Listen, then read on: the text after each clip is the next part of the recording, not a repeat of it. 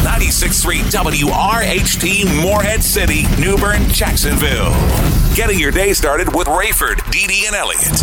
This is Live and Local on the new Talk 96.3. You're nearer than my head is to the pillow, nearer than the wind is to the willow, dearer than the rain is to the earth below, precious as the sun to the things that grow. You're nearer than the ivy to a muse. High heart, if love were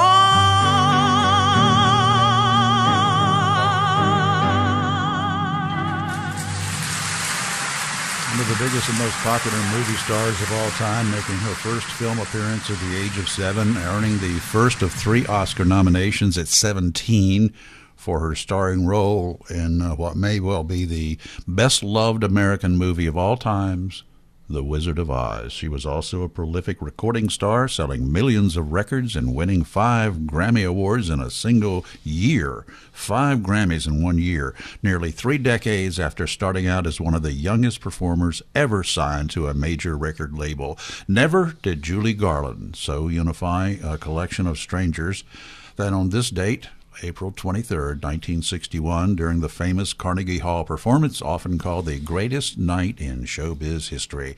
The raucous standing ovation that night that greeted Judy when she took the stage at Carnegie Hall set the tone for the evening that followed. They were on their feet even before the goddess grabbed the microphone, wrote Louis Funk for the New York Times, and then she sang, wrote Judith Criss for the New York Herald, and she sang. Let it be reported as she hasn't in years. She sang 27 numbers. Well, now, what that year was night. this? I missed the year on 1961. This date. that. I wish there was some video of that. Wouldn't that be great? I couldn't find any video. I found some audio. That audio was from that evening. Oh, it was? Yes, Okay. it was. Great piece of single piano playing. That's all that was there with her. Good morning, I'm Rayford Brown. I'm Elliott Potter. You caught my ear when you read about some people were calling it the greatest night In showbiz in show history. business. That's a wonder what that would be a nice that would be a good question to ask. A good see what some people think. What would be their greatest night in showbiz history? What would you think? whose? Anybody. Anybody? What What would be what would I consider? Yeah. The one thing, there's one night that stands out to me when you start thinking about things like that. That one year, and I don't know, it might be something we could look up, but there was one year, I don't know if you remember it, when there was a televised celebration of some anniversary of Motown. And that was the night, I think, that Michael Jackson first did the moonwalk, and I believe Marvin Gaye performed. But it was just there was just one. I'm remembering bits and pieces. There of was that just right one now. legend after another doing the. And for America, to me, Motown is kind of where it's all about. I loved it. And so I don't know. I mean, I'm sure that there would be a lot of different folks that would have different ideas on what would make the greatest night in showbiz history. But something like Judy Garland doing what she did, I mean, that certainly would be 27 songs that evening. She did 27 numbers that evening. 27 live. songs. Yeah, Man, and you had Live Aid. You remember that? Yeah, I remember that one. that was like an all day thing. Yeah. But so you had some of those big spectacular things. But hey, that's great, man. I think she certainly had the pipes. well, she did that. And, back from the days of The Wizard of Oz. It was a great movie, right? Yeah. It scared the heck out of me. Did it? Really? The flying monkeys? Heck No, yeah, man. really? You weren't scared of, you tell me you didn't think a flying monkey was going to come through the window and grab you and take you off. Nah. Yeah, I did. I was convinced of it, actually. Do you think the boogeyman was outside your window a lot? No, it was just specifically, I mean, they were on TV. You could see them. There they were. There was no question to me whether or not they existed. Yeah. They were flying all around. I saw the movie Amityville Horror, but I saw that after I had read the book. And the book, did you read it? I did not. Oh, okay. Well, at 3:15 in the morning on the second floor of this house, Yeah. the second floor now, you see two pigs' eyes glowing in the window. And it happened night after night at 3:15 in the morning. Pig's eyes. Yeah, pig's eyes. I was reading that book while I was in bed, going to get ready to go to sleep. And that was one that's like, wow. I could visualize it. I could see it happening. I could feel it. Did the movie live up to the? The movie wasn't even close to reading it and letting your imagination take over. That was so well written. And I said, yeah, buddy. We're going to have some barbecue if I see pig's eyes in the window. When I was growing up, as far as movies go, horror movies like that, the one movie that probably disturbed me the most, and I have to say disturbed as opposed to scared, because, I mean, it just sort of like sat with me, was The Exorcist. And it was because of my, the religious background that I had. I mean, we were taught in Sunday school and stuff, there were demons, and I was Pentecostal holders, and demons were very much part. People there was an actual belief that people had demons inside of them. You can see on TV sometimes you're supposed to see them out. Yeah, the demon is expelled, right? So obviously, and so I mean, I had you got the devil in you, and actually, exorcism is more Catholicism than anything else. Yes, it is. And but that movie, for some reason, sort of like sat with me, like, hey, there is that out there. And I thought that movie was well done. I read the book first, too. I used to read the books before I'd ever see the movies because, it's just the way it was. Yeah. Movies took a long time to get around to Jacksonville. But they those scenes in there, the levitation off that bed, the head spinning around, for that time especially, that was extremely well done. Yeah, and it's supposed to be based on a real story too, yes, right? Yeah, that was the other thing that kind of got me, based on a real story. I wanted to, I shouldn't know it. There was a movie that reminded me yesterday. I said, I got to tell Rayford about this. It's on Netflix. I'll look up the title at the break. But it was about an early. You may know about it. I think it's something the Endeavor or something like that. But there was a mission. It was a sea mission to go to Antarctica by boat, and then land there, and then walk across the continent. This is coming. I remember reading. And I'll get a little details to get the name of the movie, but it took the whole story takes over. I mean, these guys got basically caught there, and to get back and to get to where they wanted to be took about 14, 15 months. So they had to survive an entire winter there. Not a lot of things to do there. They lost their boat, and they had to get back by, and they had to leave people behind. And oh my God, what a story! And there was so much about that story. I said, Rayford would have an appreciation of this. I mean, the guy having to navigate based on, just use the compass, and that and instinct, yes, and maybe a little bit of the celestial stuff, but. I can't. That you talking about a survival story? That was unbelievable. Yeah. Okay, let's take a break. We'll be back. The bug is still here. The virus is still here. Yeah, we got something going on at 3:00 today. Yeah, governor's going to be talking.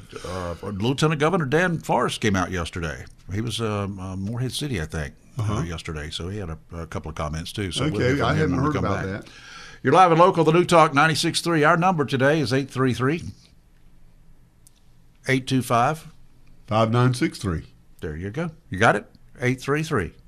833-825-5963. You're live and local on the Open New Talk lines. 96.3. We'll be right back. Coming up after Live and Local, it's Glenn Beck and Rush Limbaugh. Now it's Rayford, Dee and Elliott on the New Talk 96.3. All right, it's not the Jerry Springer show today, is it? You want to fight? I got some notes after yesterday's show that we were better than Jerry Springer. I don't know that. I don't think we were. That was our target. But you know, sometimes passions get high during this debate. Yep. Well, And, coming up, we have differences of opinion, obviously. coming up right after the weather this morning, we're going to be talking with a doctor who kind of reached out. He's retired now, and wants to talk about things, anything from testing, which he has some thoughts about that. So we'll get his thoughts. He's much smarter than I am. I can tell you that. But he lives here in the East, at Emerald Isle. I think he's retired at. Okay. So we'll have him on the air live coming up in about 10 minutes or so.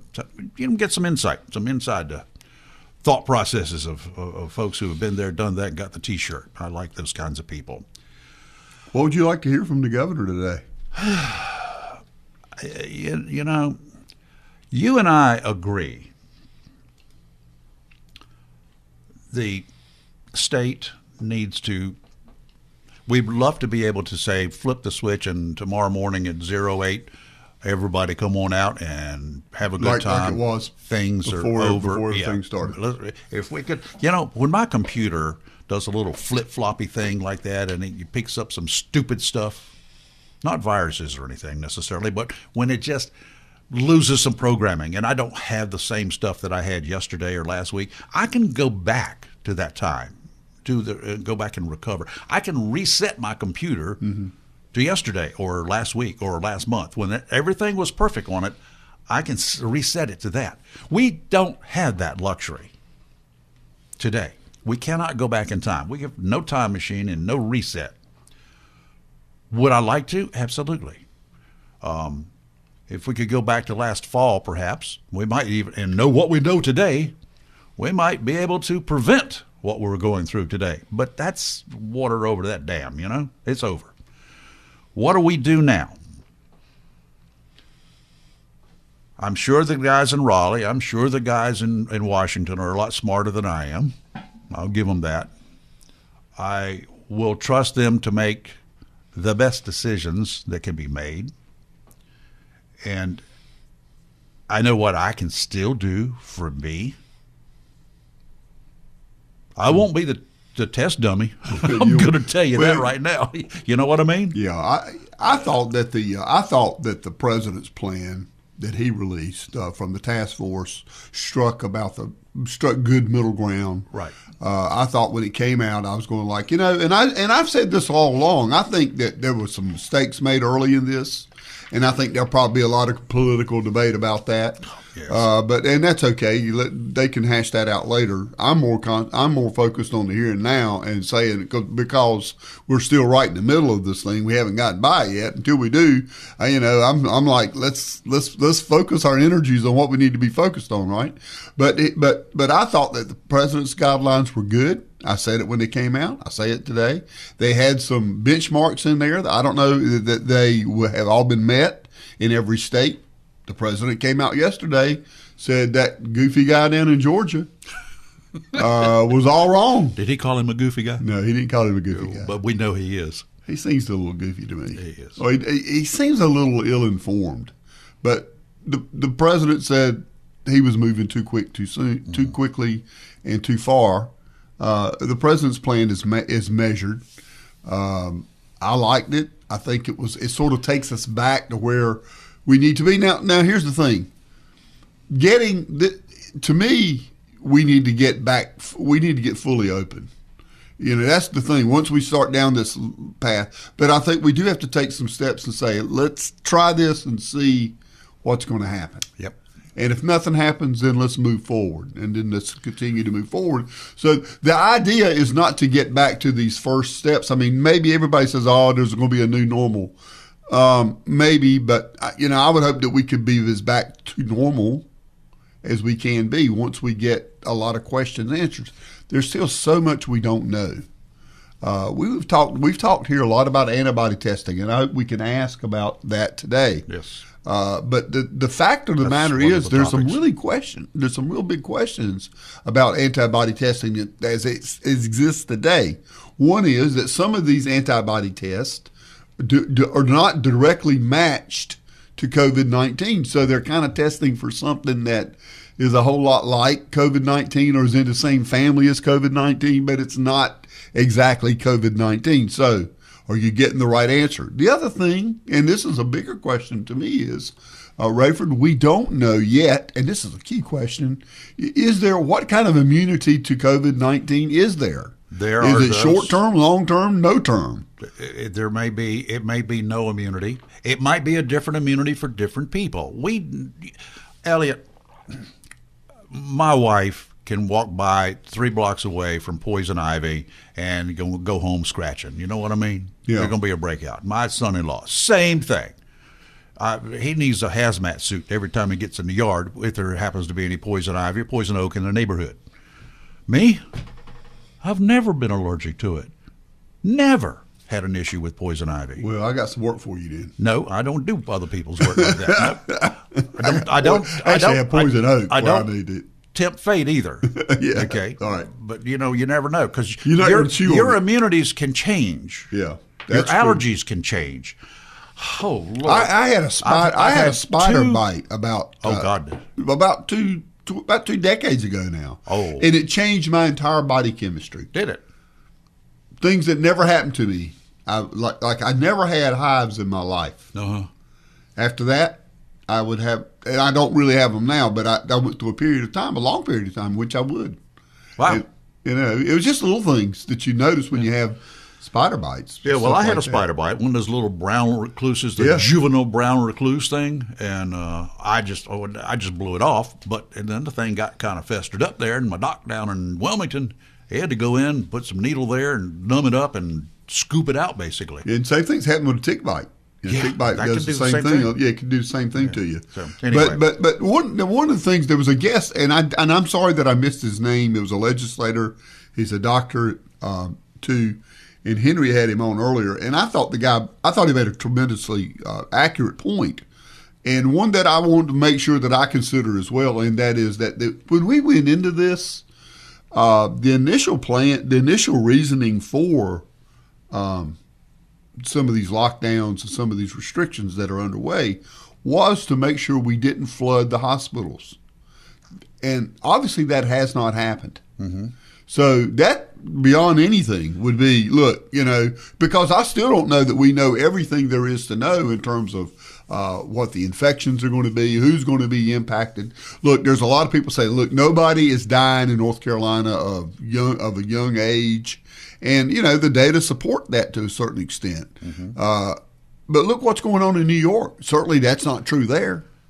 It's the same thing, right? It's the same virus, but you've got other people dying. And middle age, you've got people that are being severely impacted. Yes. Even if they're not dead, even if they're not dying, they're being impacted in a severe way. And a lot of those are healthcare workers that are on the front lines. And so, I do agree that there's a lot of there's information about certain things, but I'm sort of like, I haven't gotten past protecting everybody as much as we can. Mm-hmm.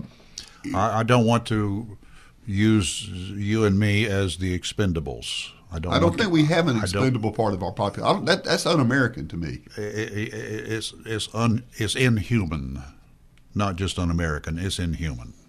Okay, we'll take a break. We're going to talk with Dr. Tom Knipe when we come back. You're live and local on the New Talk 96.3. Take the show anywhere you go. Get us online anytime at talk963.com. Rayford, Dede, and Elliott. This is Live and Local on the New Talk 96.3.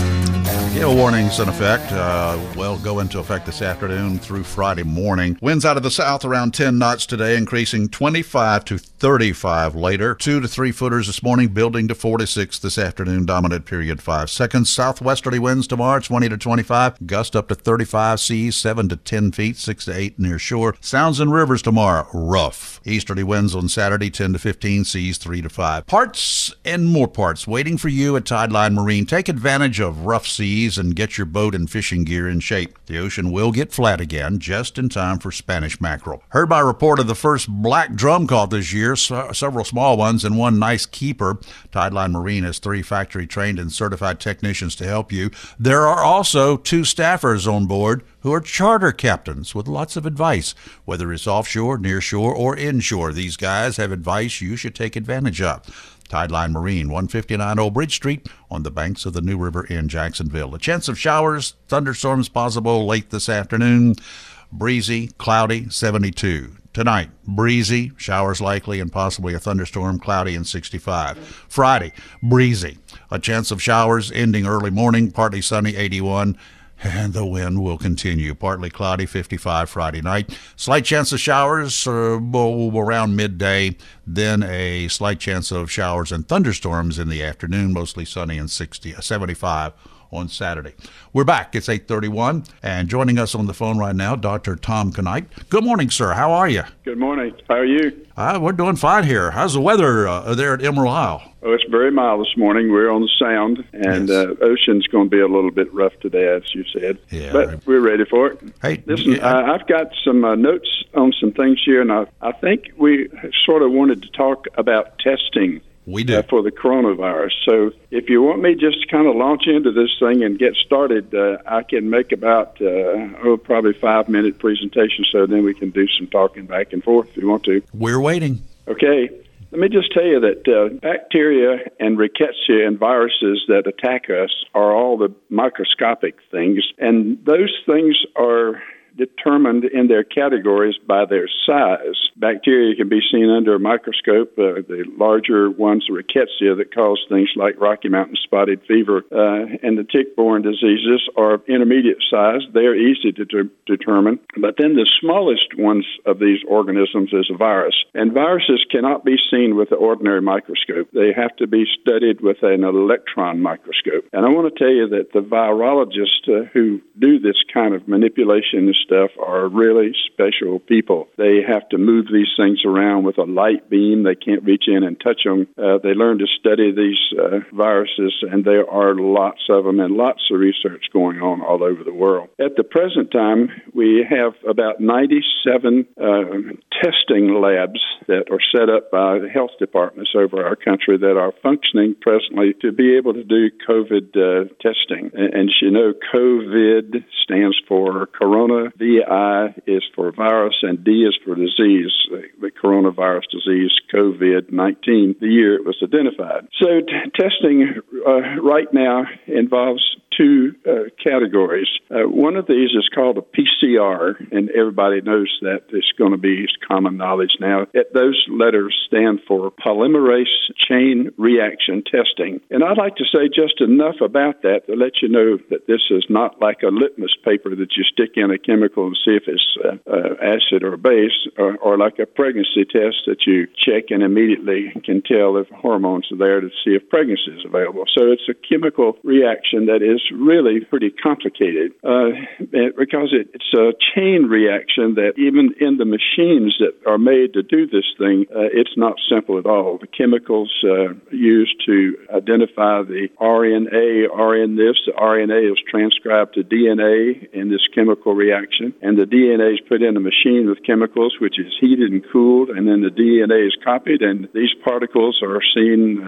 similar to a virus that is the one that's being studied by certain chemicals. And these chemicals are put in a machine, and then if the particles that it's designed to test for, it fluoresces and causes a light emission of sorts that a machine picks up and says, yep, got virus there. I'm going to tell you, this is a very complicated thing. I think people who say test everybody, we're not there yet. You know, what you have to know is that, I'll speak a little bit to this in a minute about serologic testing, is that it took years to develop a test that was had a good penetrance or accuracy for HIV.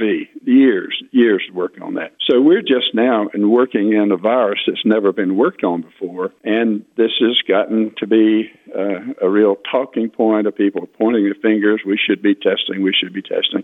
And ideally, that's true. And I think we need to do more testing, and we will be doing more testing. But when the PCR is the nasal swab test that you know about, and this was first started out by the CDC, and they thought they were going to be able to jump on this and produce the PCR test, but theirs failed. They failed so miserably that they realized they needed help. So the FDA actually passed an emergency use authorization, which is awfully uncommon for them to do stuff like that, to let things be tested and worked on in outside labs without as much oversight as they would like to have. So they turned this out to private industry to start developing these PCR tests. And these tests have developed somewhat differently in different labs, as a part of the virus is being identified in some machines and another part in another. And what you have to know is that a PCR only detects active disease. It detects the presence of the virus in somebody's nasopharynx. And we have to know that the nasopharynx and the mouth is a passageway of these things to us. But we need testing, and we need quick testing. You know that there's always this criticism by everybody about everything, and one of those has been that the testing has been so slow. But this is an emerging science right now, right before our eyes, and something that's absolutely awesome to behold as it's being developed. But if we had a quick testing and a person was negative that day, they could go on to work and be comfortable in knowing that they weren't going to spread the disease. Doctors and nurses would be able to continue their work, and if positive, then we could isolate these people and check their contacts, and be able to really make some progress. Actually, Abbott Labs is shipping test materials and machines presently. They're being passed out and sold and delivered that will do a 5-minute test on this for the PCR. But let's say a few words about one of the hot topics that people want to talk about that most of us don't know much about is a serologic testing. And that's a blood test. They take a sample of your blood and they test this person's blood for antibodies. That's when the person's body has his immune reaction has kicked into place when he was exposed to this virus and got sick, whether he was a little bit sick or a lot sick. They eventually developed antibodies for this. This test has been touted all over the world. In fact, the United Kingdom thought it was such a big thing when their top fellow got sick, and they ordered 3.5 million antibody serologic tests from all over the world and found out that most of them are not accurate enough to be used. They were turning out to be 30-40% positive. But with the test like this, if you're going to count on it, it really needs to have about 99% perfection, because a poor test is worse than no test in this instance. So this will likely come along, and it's being worked on, and it's really going to be important, I think, here again to check healthcare workers to see if their immunity is up to par. And at this point, we don't know. There's so much that we don't know about this virus, and one of those is the fact that antibodies sometimes in some people don't even develop until 8 or 10 days into their illness.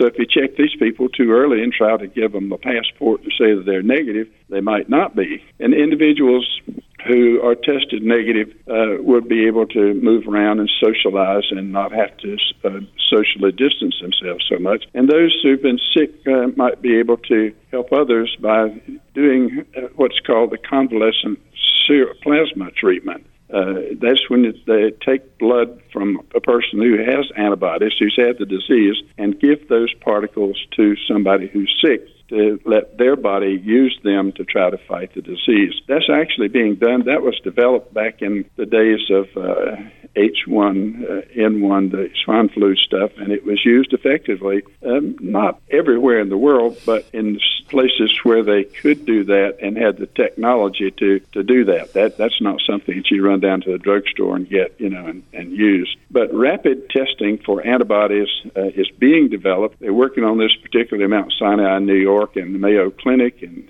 they're doing some really, really good work, and they're almost ready, I think, to put some of this stuff out for public use. Doctor, one company is developing a test strip, much like the pregnancy test, and that's going to be a point of contact, really easy test if it is developed. That's a question we've had on our minds here too.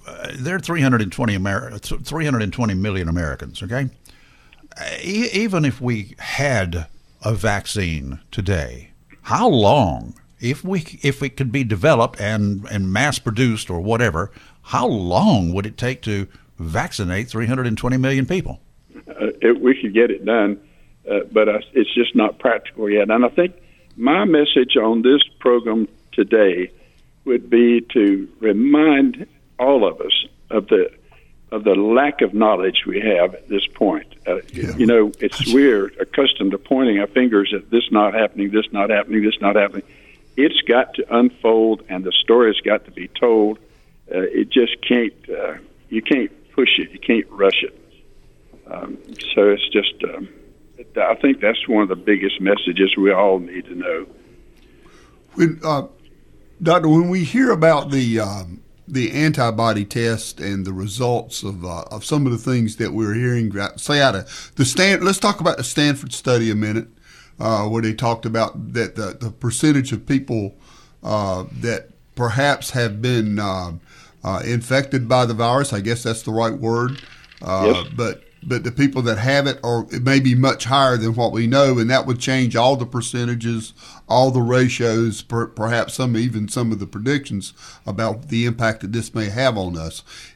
How did that information strike you? How does that play with you? And does it raise more questions or does it answer some? Well, I think the fact that it causes questions to come up is a good thing. It's just absolutely necessary that we make a model. The first models on this thing were terribly wrong and out, but they were mathematical models.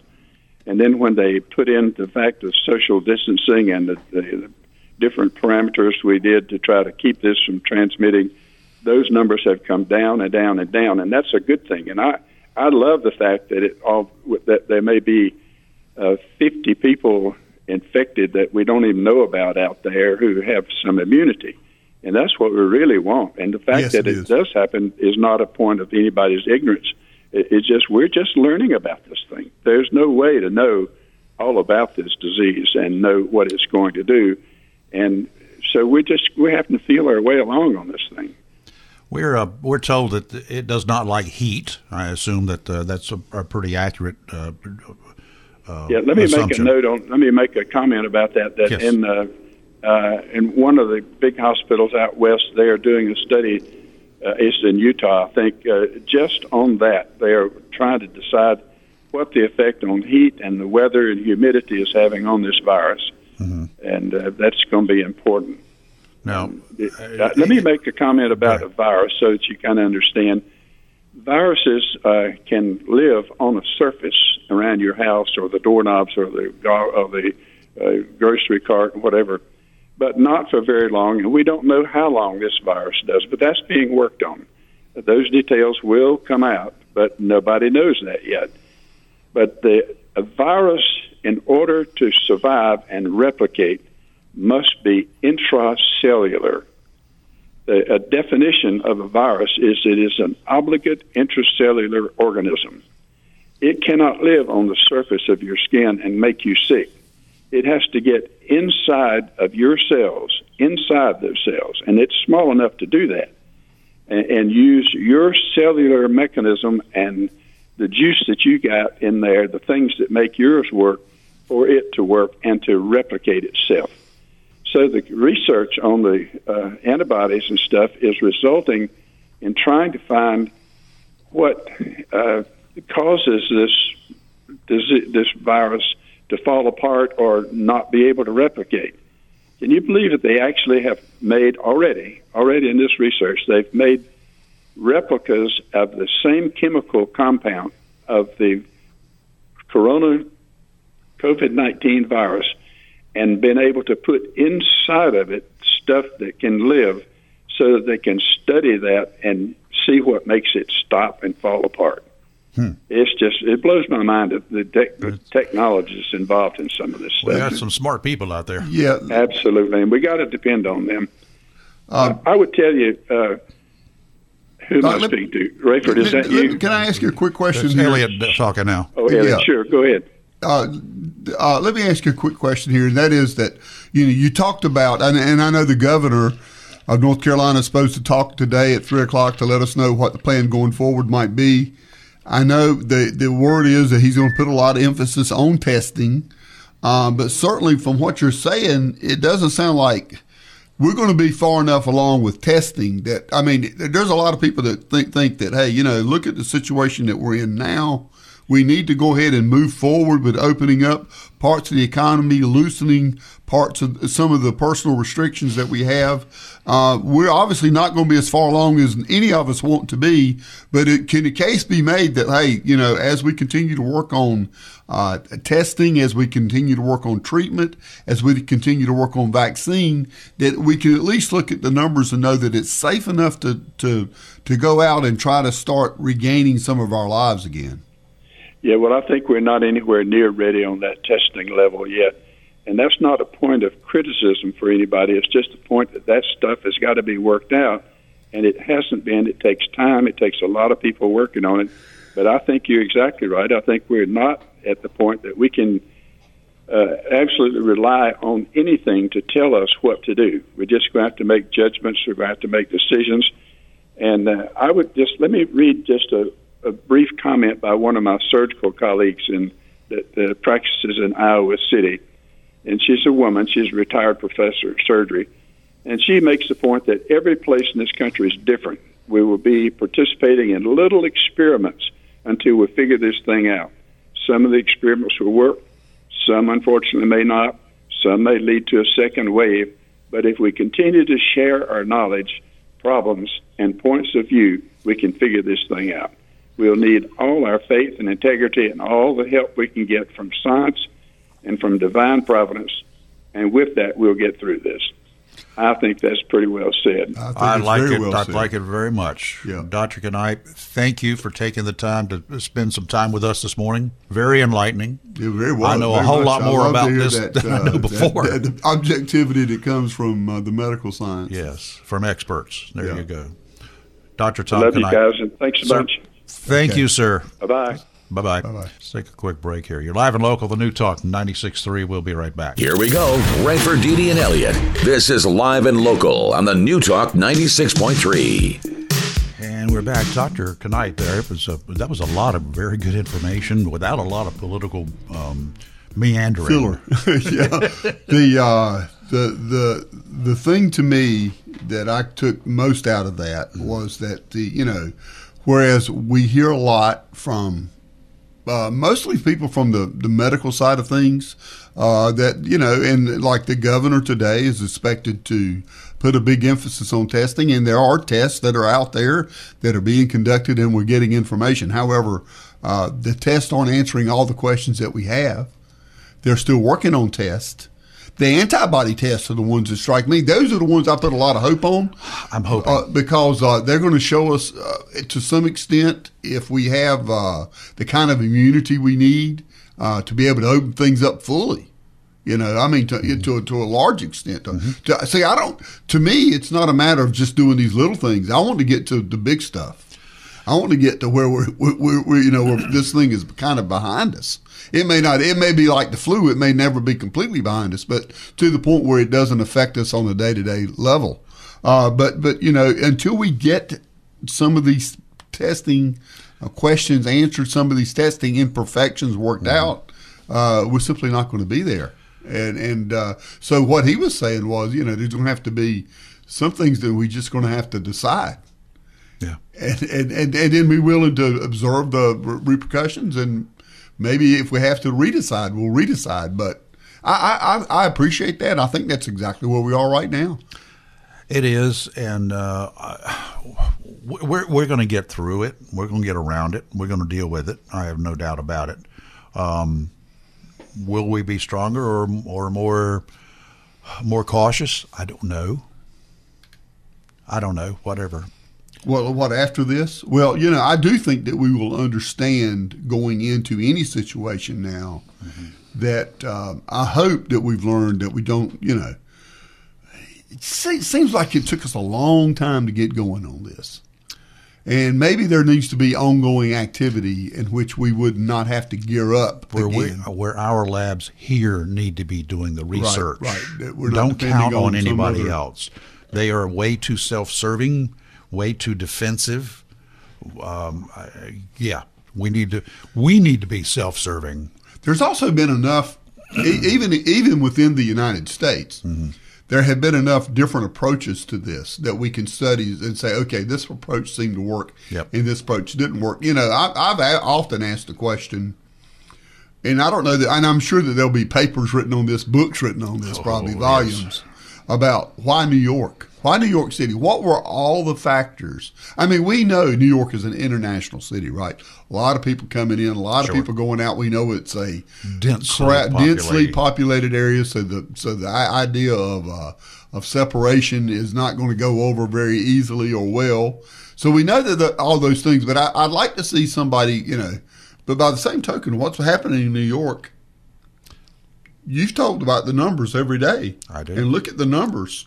It's a huge part of what's going on in the United States. About a third. I haven't looked at it right now, but I generally speaking, about a third of all of the cases and about 40% of all the fatalities are in the great state of New York. And most of those are occurring in the city. And there you go, because even in other states, even in states where you have a big problem, a lot of times the big numbers are coming from one place in that state. Mecklenburg, Wake here. And now Wayne. And then Louisiana's got New Orleans and things like that. Hey, we're going to take a break. We'll come back.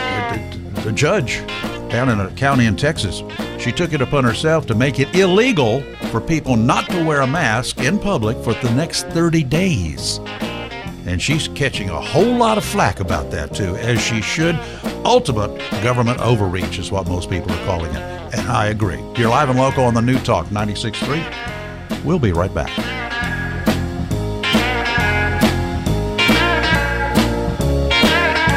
96.3 WRHT, Morehead City, New Bern, Jacksonville. Getting your day started with Rayford, Dee and Elliott. This is live and local on the New Talk 96.3. And welcome back. Our number, if you want to join us, we have nothing scheduled for the next hour, so feel free to do so. 833-825-5963. I'll be the referee. 833-825-5963, or maybe the enforcer.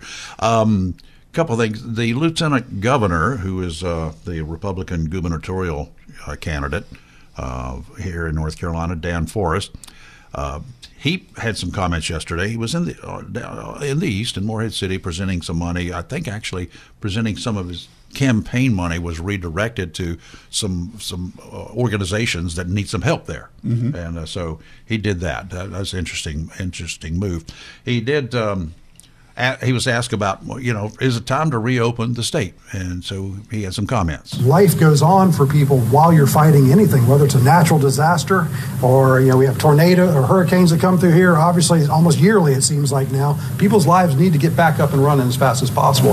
It seems like when people ask questions and ask for information, somehow everybody wants you to shut up. You can't ask for information. Don't ask for more data. More data is good. And he didn't say, yes, let's open it up. But I think he's getting a little tired of, like some of us are, we want to know more than we're being told. That's been a common theme during this, is that not enough information coming from the governor's office to justify some of the decisions that have been made. And the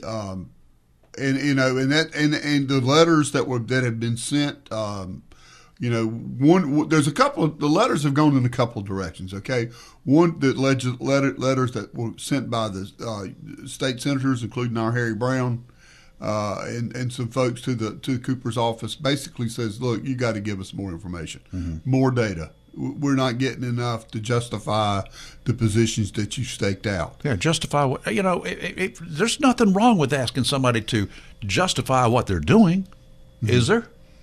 Not the words "trust me" are two awful words to be using in a case like this. JJ, good morning. How are you? Hey there, my buddy Rayford. I'm sitting in downtown Maysville today. Maysville? You're just getting around there, JJ. I get around. Watch for the traffic. Traffic ain't no traffic. People just doing what they got to do.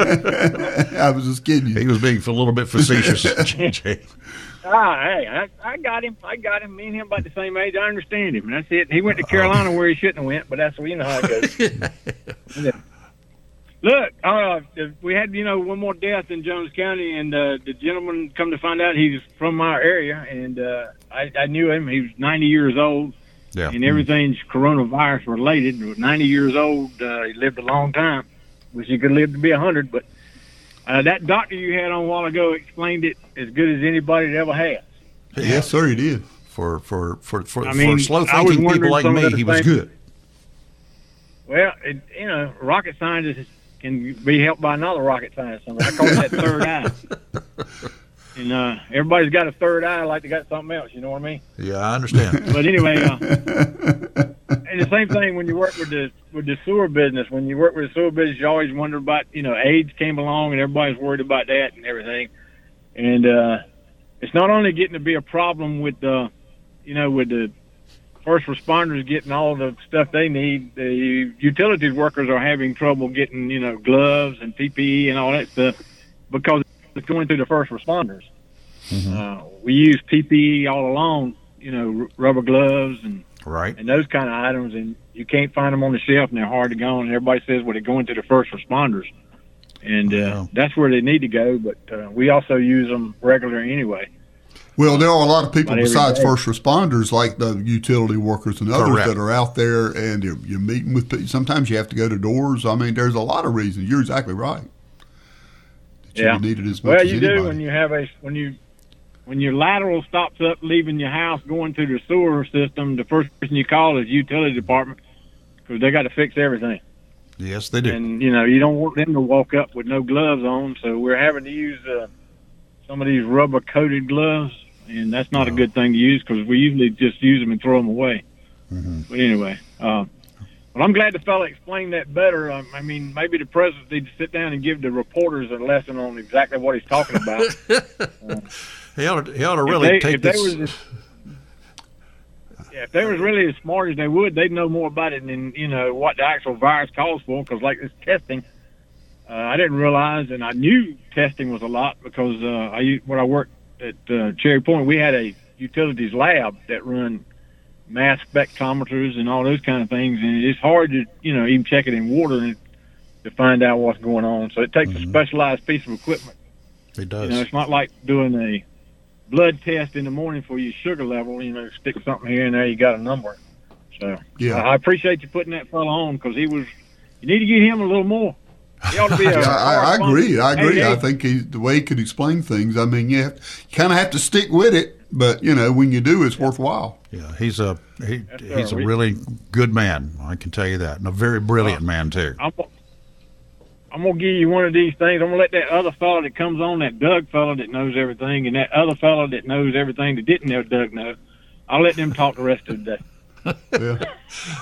JJ, thank you, sir. Thank you for your time. Yes, sir. You take care. Let's go ahead and get our break out of the way here. You're live and local, the New Talk 96.3. If you want to chat, 833-825-5963. I've got time to do it slow again. 833-825-5963.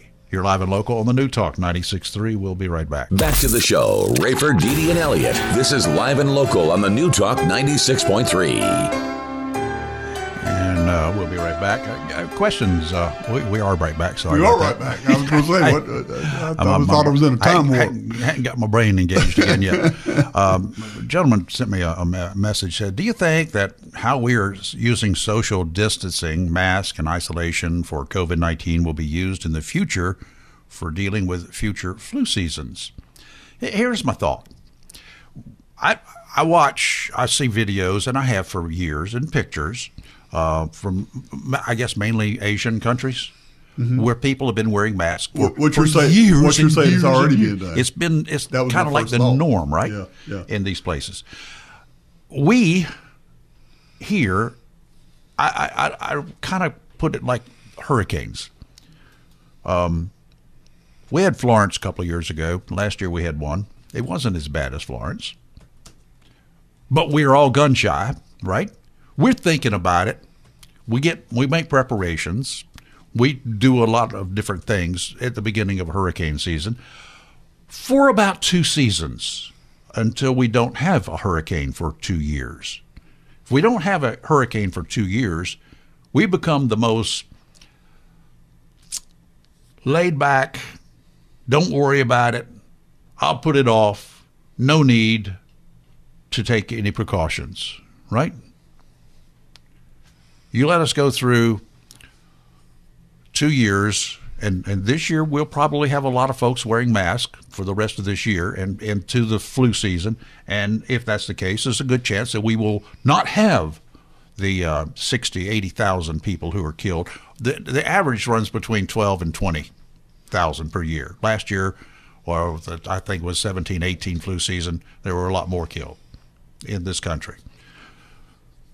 But you let us get back down to where it's 6 or 8 or 9,000 people who die in a year. The following year, all bets are off. We won't be practicing any of this social distancing or anything else. That's what I think about us in this country. Well, let me just say this about about one of the things regarding the flu. 40% of the people every year don't get a flu vaccination. Correct. It's about 60-40 is where it falls. I think that's a little high. I think it's probably 50 or maybe more. They do not get it. But the official numbers are 60 get it, 40 don't get it. Mm-hmm. You know, there are people that do not believe in vaccinations. Correct. The anti-vaxxers. I don't know about that.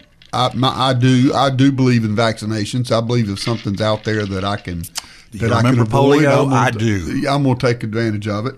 And it does take a leap of faith to some extent. You have to have trust in the people that are offering it to you, but you have to have trust in your medical folks anyway.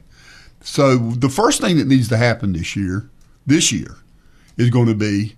But the other thing that would never hurt us, Rayford, is that when we all know when the flu's going around, don't we? Oh yeah. I mean, back when I was running the paper, and all you'd have to do would be to look at the empty desk that were then in your newsroom or in your advertising department, and so and so and so and so's out sick, and 3 or 4 days later they come back, and then a lot of times, and I'm guilty of this. I'm guilty. I was guilty. I would think that I could go and what I would do is go sit and let's say I don't know that I had the flu that much, but I certainly had colds. Yeah. I'd go sit in my office and and close the door, hope that people wouldn't come in, and probably contaminated the heck out of a lot of people because I didn't go stay home. Mm-hmm. So there's an understanding now that you need during that time that you're sick, stay home, and I think more employers. We were at the paper when you ran a media operation. The stories didn't write themselves. When you have a limited number of staff, and you got to get people in there to do the work, right? You've got to turn out a product. And I felt the same way. I mean, I don't know how many years there were people that could do the editorial page. When Madison and Cindy were working over there and doing what they did, they could take time out of their day and knock it out. I probably, but I felt like nobody else could do it but me. That's not true. And other people. So that's something we'll learn. Stay at home. Don't be contagious. Don't pass it along. there will be things that we learn from this that will help us with things like influenza. I know there will be. And, and part of that may be what you were asking, wearing the I don't know about personal distancing, because that's something that you've really got to think about every day, every time you go out. Yeah, you do. But like we're putting on a mask and going to the store, I can see a lot more people doing that in the future. I can too, particularly for this coming season, this coming flu season. And then again, if we do that in this country, and the number of flu cases and the number of flu deaths drop dramatically, I don't think that the people will continue doing it. They only react to threats of death or threats of serious cases of flu or coronavirus or whatever. If we had reacted in the beginning, like we're doing right now, back in January, February, we wouldn't be where we are today, I don't think.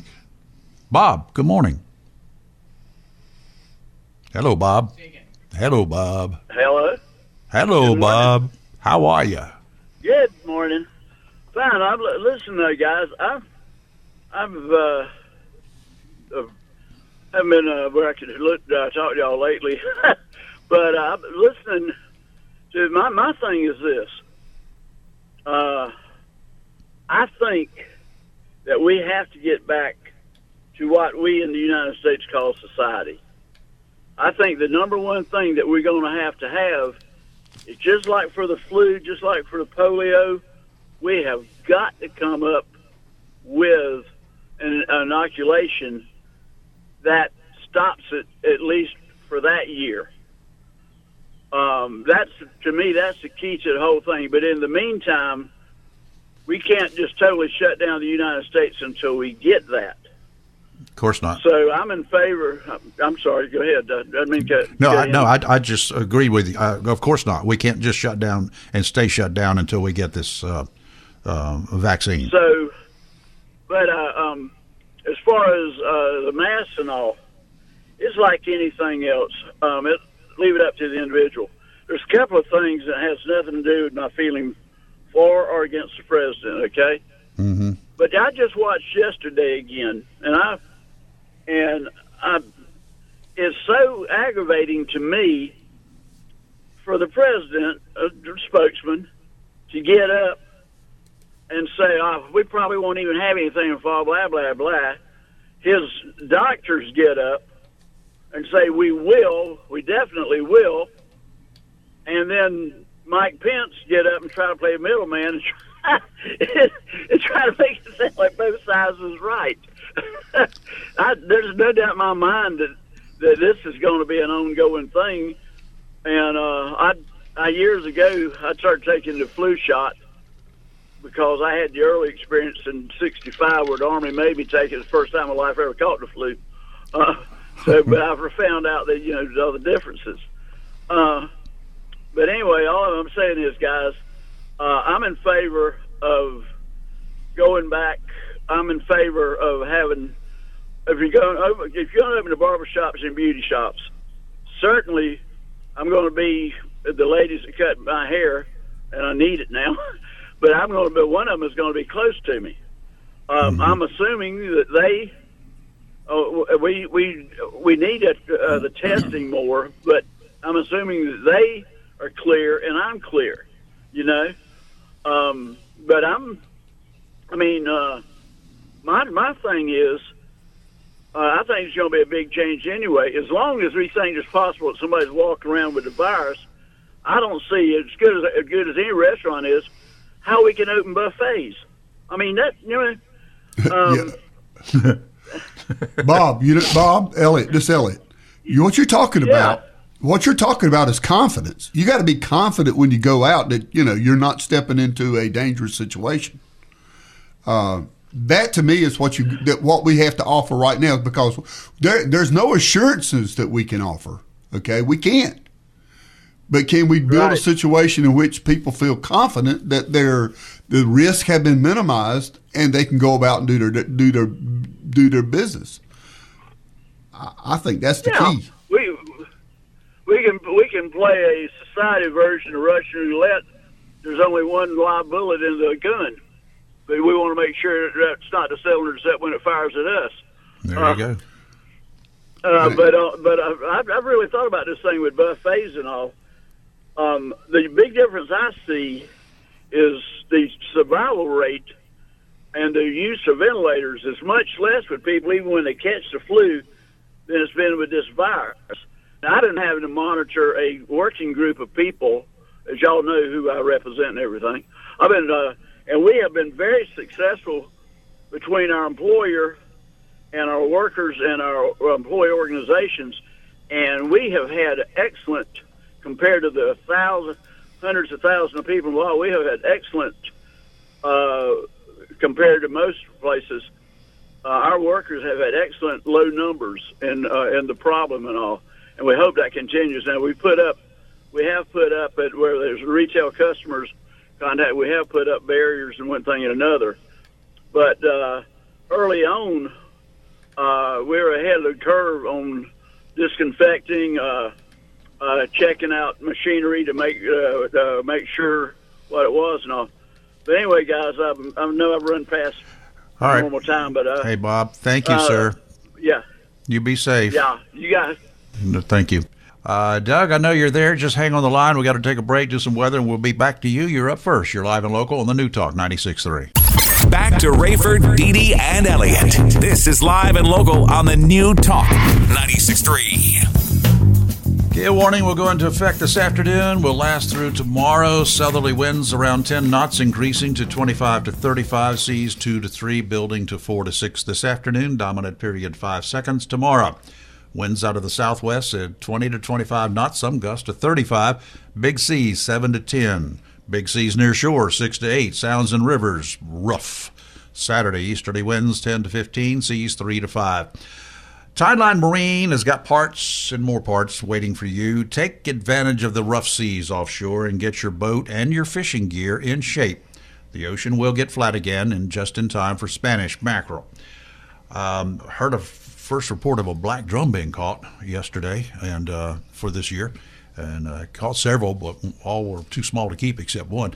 That's good, Elliot. I like black drum. Anybody got any, or a red drum? Either way, I make fish stew. Several Tideline Marine has 3 factory-trained and certified technicians to help you. There are also 2 guys on the staff who are charter captains, and they got lots of advice if you want it. Whether it's offshore, near shore, or inshore, these guys have advice you should take advantage of. It's free. Tideline Marine, 159 Old Bridge Street, on the banks of the New River in Jacksonville. There is a chance of showers with thunderstorms possible late afternoon. Breezy, cloudy, 72. Breezy showers likely and possibly a thunderstorm overnight, cloudy and 65. Wind continues on Friday, a chance of showers, ending early morning, partly sunny and 81 degrees tomorrow, partly cloudy, 55 tomorrow night. Slight chance of showers between early morning up to around midday on Saturday. Then a slight chance of showers and thunderstorms after 2, mostly sunny and 75. You were back, and Doug's on the line. Good morning, Dougie. What's up? Well, I wanted to play off of what Rayford just said a moment ago. He spoke up and said that if we were doing what we're doing now a few months ago, we wouldn't be in the place that we're in now. Mm-hmm. And he's 100% correct about that. And what really bothers me about these people who are in a hurry to open up, there's 2 things that really bother me about them. The first one is they can't acknowledge that social distancing has worked. In fact, Dennis came on the radio a couple of weeks ago and said, well, we only know the path that we're on. There's no way to know the path that we could have taken if other things would have happened. Fact is, they want to compare this to some flu that happened a few years ago and say, well, there was 80,000 deaths and we didn't shut anything down and we only have 47,000 deaths now, so what's the big deal? Don't compare it to the 80,000. Compare it to the projected 2 million. And at the end of the day, you've got to ask them, do you believe that it has worked and it's lessened the situation? And they will tell you, no, it hasn't. It hasn't. There's no way we can know. And that's what we're really in jeopardy of. These people who are going to Raleigh and these are people who are protesting don't believe the warnings and don't believe that that what we've done has lessened the damage here. And that's what we're fighting against, is people who cannot accept the information coming in front of them. The reason they cannot accept it, personal opinion, which is mostly what I say, is because they don't know anybody who's got it or nobody who's died yet. That's true. I think there's something else there, and that is that we don't have all the answers. We don't know what we don't know. We don't know what we don't know. And Doug, you got to admit that's a big part of it. We don't know what we don't know, but do you believe this is working? I mean, this is the CDC putting up forward, and Trump's. This is a lot of these guidelines are coming right from the White House that the states are following. Yes. And I'm saying, I mean, you either believe what the forecast was or you don't. And do you believe that the hurricane is heading to your town enough to pack up the car and to go someplace, or you don't? Yep. And the other thing that worries me about them, you heard Joe McLaughlin say, all of them have said it. Dee Dee, Joe, Dennis have said it on their own, that they feel in some way, shape, or form that they're immune to it. Joe talked about, I'm in good shape, so even if I get this. Dee Dee has talked about she believes she had this a few months ago, so she believes she's immune. Dennis has talked about he's in good shape, so if he gets it won't be a big deal. Let me tell you, that may mean you may survive it, but talk to people who got this and survived. This is not a walk in the park. This is a horrible thing, and this belief that you're immune from it is... I just see the people protesting, and I see this magical thinking they've engaged in, and it's the scariest part of this. I don't think this has anything to do with liberty. This has nothing to do with what they're claiming. I think this is 90% politics. I think these people are looking at this and thinking, boy, if the economy stays this bad, our party has a bad chance of winning. And so we need to open up the economy now, hoping that it'll be rolling around in November. I think this is all political. It's not about liberty, and don't let them tell you that it is. Well, I'm going to give them I'm going to give them a benefit of the doubt on that. I do think that there's some people that are concerned. I think Doug, I think there are three levels about this. Three big. One is the people that say, does the government even have a right under our Constitution to do what it's done? And, you and I probably, I answer that maybe different than you do and maybe different from the way they look at it. I say, yes, because it's public health. And because it's public health, that does affect our personal rights. We have a right to have our health protected. Okay, but they have other answers to that. I think the other thing that people have questioned, and like I say, there's a lot of things we don't know, but one of those is whether or not these precautions are doing what we think they do. I mean, when I go out, Doug, I see a lot of folks not taking the precautions, not taking the distancing. I wonder, are we sort of patting ourselves on the back a little too much? Or is what we've done really been in effect? Huh? The answer to that, to me, comes from China, where they've opened things up and they realize they've opened it up too soon, and now they're having to close down gyms again because they've gotten a second wave of this stuff. This week they announced that gyms and other places like restaurants will have to close down again in Beijing for the second time because they admit they opened it up too soon. We have examples of places in populated areas that haven't closed down and the ramifications that they have. We have examples of places that have opened up too soon and then have regretted it. So it's not like this is we do know the unknown a little bit because people have gone before us. And watch China and watch how they're closing down again to let you see what happens if you open up too early.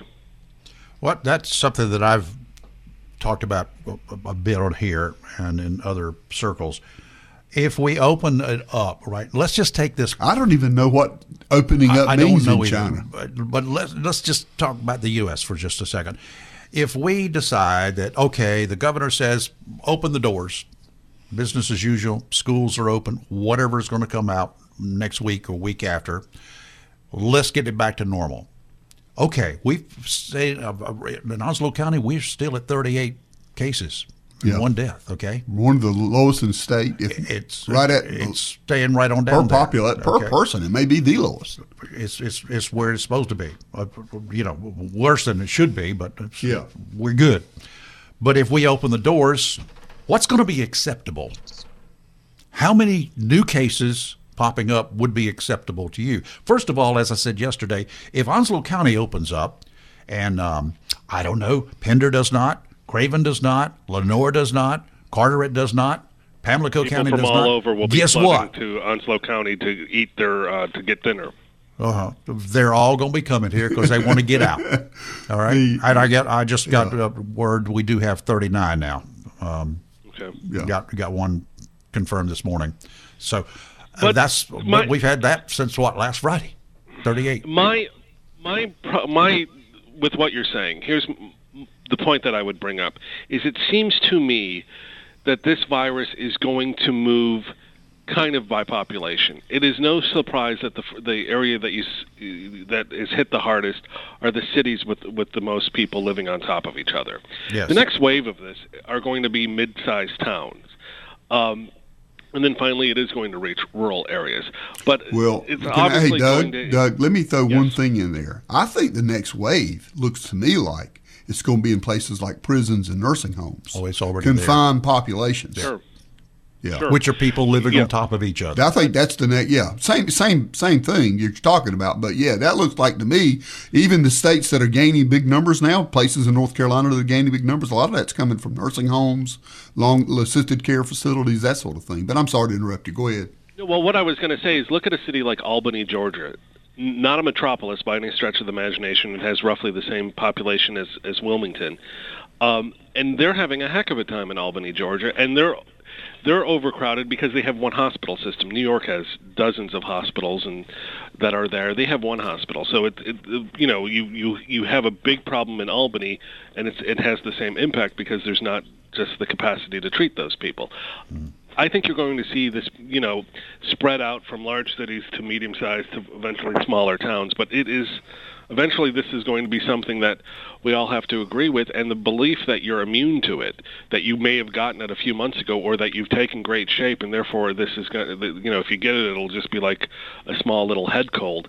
I think that's like the smoker who's told, you better quit smoking, and they don't take it serious until they say, you got a spot on your lung. Too late. It's too late. By the time these people will take it serious, it'll be too late to do anything about it. Yeah. Well, let's hope that doesn't happen. We hope. But let me just say, I do think that everybody, it's like the debate that we had in the show yesterday. We got to all to fashion how we need to go forward because we don't have all the answers. We're going to have to agree on something. You know what I'm saying, Rayford? I mean, and Doug. I mean, we got to come to an agreement, and whenever you get a situation like the protest in Raleigh the other day, and I see somebody like Joe. He has his picture made with the lieutenant governor candidate. Mm-hmm. Neither one of them are practicing. Neither one of them are practicing the personal distancing. Correct. And I see that's obviously. There's some element there of throwing caution to the wind. I'm not for throwing caution to the wind, okay? So they're going to have to meet me halfway on that. If I agree to some of the things that they want, because that maybe cause me some reservations, then they at least do me the favor of saying, okay, I'll do these things because that's what. I mean, it makes to me like everybody's arguing. Let's do what makes sense. Even the doctor that came on here today said, "What makes good sense, right? What makes sense? Well, what makes sense is that we take all of our concerns, we put them together, and we figure out the way forward. Because we don't have the answers, and we don't have the treatments, and we don't have the vaccines. We don't even have the testing to go forward." Just based on that, we got to have some level of confidence, and we got to have some trust in each other to move forward. And I really believe that. Well, here's what I will say is a middle ground, and I know you guys got to go to a break, but here's my middle ground: is waiting for a vaccine may not be possible, but I will say this: I would be okay with opening things up if you can assure me, if I get it, there will be a hospital bed waiting for me and a ventilator and a medical staff with the proper protective gear that can take care of me. Well, now that you said that, Doug, listen, I have to say, right now, where we are today, I would feel pretty good about that. Yeah. That does look like that's the case. Those ventilators are not used until you get pretty serious, by the way. I don't know if I want one. I guess I would if I didn't have any You other. don't want to be other competing for one either. Yeah, well, there are lots of them out there, but you're right. If this thing gets to be even more of a pandemic with lots of patients, then we do have a problem. All right, Doug, thank you, sir. Have a great one. You too. All right, you guys hang in there. I think we're going to have two calls on the line when we get back here. You're live and local, the New Talk 96.3. Coming up after Live and Local, it's Glenn Beck and Rush Limbaugh. Now it's Rayford, Dee and Elliott on the New Talk 96.3. And we're back live and local, the New Talk 96.3, and we'll get two people on the line at the same time. Skip, good morning. How are you? Good morning. How are you, gentlemen? Oh, we're hanging in here. Robin, you there? Yes, sir, I am. Okay, we got both of you going here. Skip, you're up first. What's going on? Well, I mean, I love the interview you guys did with the doctor this morning, and I also was going to ask if either one of you happened to hear Dr. Parrott's interview this morning on Henry's show. I did. Did you? I did. I thought it was great. I actually Yeah. talked about it a little bit. Yeah. Go ahead, Skip. The question I have is, I mean, I think the Dr. Parrott hit it on a nail on the head this morning. The shutdown was not for a cure. Right. It was for a slowdown. Okay, so we have slowed it down. I think everybody has agreed we have slowed it down. So now the time has come that we slowly, with the phases, open it back up. I agree with you guys on some aspects. I don't agree with you on others, but I don't think it just wide open, get it going is the way to go. But I think it is definitely time to reevaluate. And it's kind of funny that the old great governor of ours doesn't make any comments until he gets the letter yesterday morning, and then now he's going to give a press conference today at 3 o'clock. And then as far as Doug goes with the protesters making it political, that works for both sides. I mean, I can see the Democrats have made this a political game from the very beginning. And when you have Congress people laughing because our stock market has crashed and our oil company barrels are under -0 and think that's funny, then I think that's a problem that people really need to realize that that's not something to be funny about. But that's my sense. You guys have a great day. Skip, thank you, sir. Yeah, Skip. I don't think all the Democrats feel that way. No. Some Democrats are invested in the stock market. I think he's talking about Alexandria Ocasio-Cortez. Yeah, but I caution against those extreme. Mm-hmm. I don't know. That's a broad swipe. Yeah, and there's no question it's been the outside. The governor here is a Democrat, so the Republicans kind of take him on. I wonder sometimes. I've heard this question asked. I wonder if Cooper was a Republican, kind of following the president's guidelines, doing the same thing, would he be getting the same kind of criticism? I don't know. No, he would not. I know we got Robin on the line. Hey, Robin. Hey, good morning, guys. How are you? Oh, boy, we got some feedback coming from you somewhere. Can you hear me now? Are you on a speakerphone?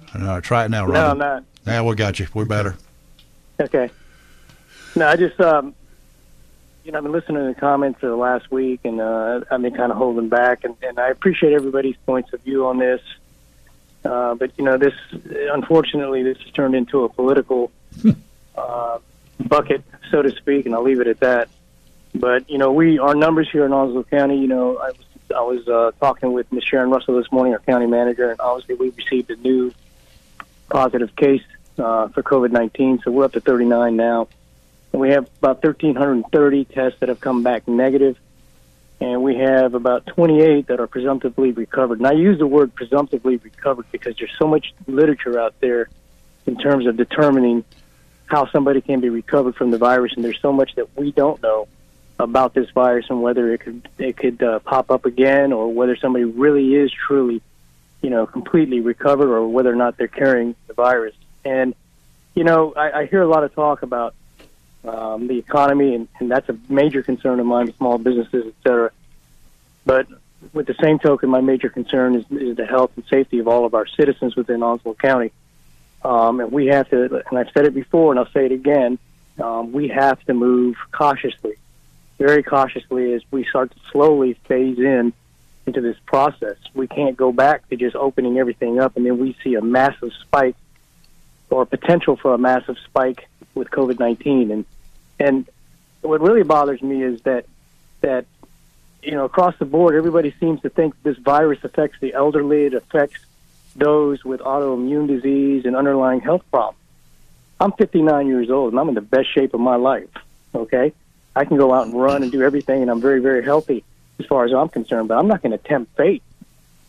I'm not going to tempt fate where I can potentially get myself infected and then pass my infection on to my family, to my friends, and et cetera. I mean, that is, to me, a flippant attitude to have, and you can't have that.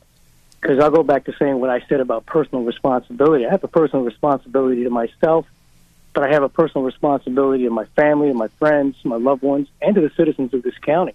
Robin, you make some good points there. Here's something I've thought about, and I'm sure that somebody will be following some of these patients who have recovered, quote unquote, who have recovered, and see what kind of impact, long-term impact, this disease has on them. We don't know. There's too many things we don't know. I want to ask Robin this question. The problem is that we try to compare one statistic with one particular disease with this one, and et cetera, and we try to draw parallels, and you can't do that. COVID-19 is totally different, and it's handled differently. Okay, and the way it attacks is similar to other types of viruses, et cetera, but we just don't know enough about that. Mm-hmm. And as far as I'm concerned, I feel for the small businesses and I feel for the economy, and we need to get back to work. But we have to do it very cautiously, because the moment that we just throw this to the wind and feel like that we can just go back to what we used to be, and then we see an increased spike in our positive, well, that's going to leave no choice but to shut it down again, because we're trying to slow it. And I do believe that the measures that we've taken within the country, and specifically within Onslow County, about social distancing, et cetera, I think we have dramatically reduced the spread of this virus, and that it helped tremendously. If we had continued on, we probably would have a lot more positive cases, and that's my concern for our citizens.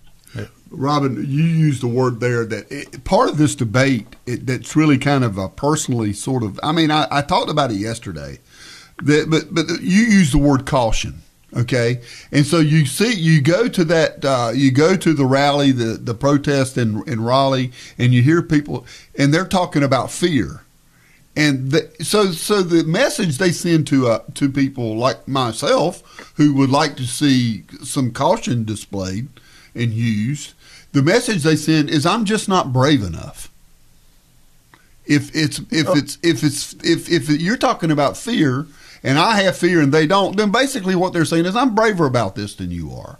And that's not what I don't think that's the truth at all. I think it's just that maybe I'm more informed about some things, but go ahead. Well, it goes back to, some people who feel that they will not be infected. Mm-hmm. Okay, and maybe they won't, and I hope to God that they don't get infected. But what's to say that you are carrying the virus and you pass it on to somebody else who's less fortunate than you to have a healthy immune system? So that, to me, that's a personal responsibility that's on all of us.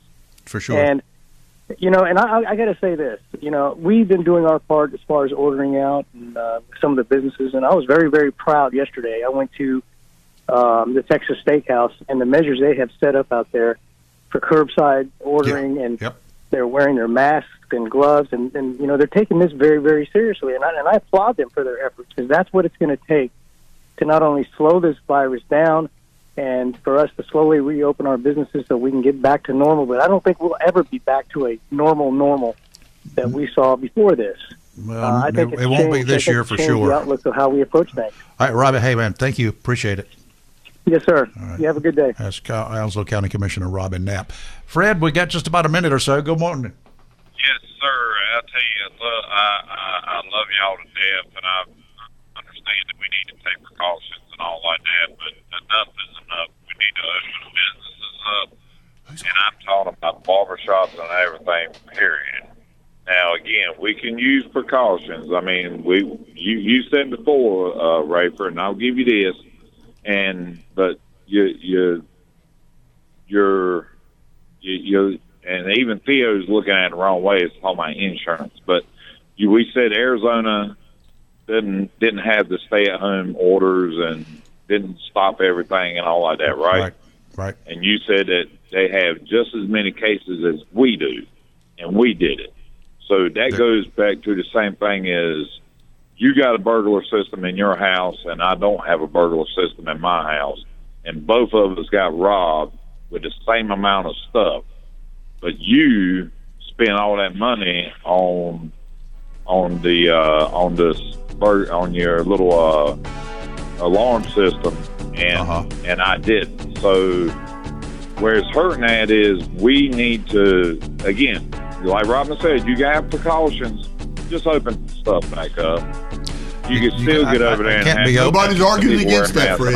Nobody's saying not to open them, but they got to be open in stages to make sure. And we got to observe what happens after we open them. Okay. Again, Arizona's open up. So. All right, Fred, we got to run. Thank you, sir. All right, let's take another 22-hour break. We'll be back tomorrow. How's that? And as always, write the number down, 833-825-5963. Don't wait until the last minute to call, okay? See you tomorrow. Be safe.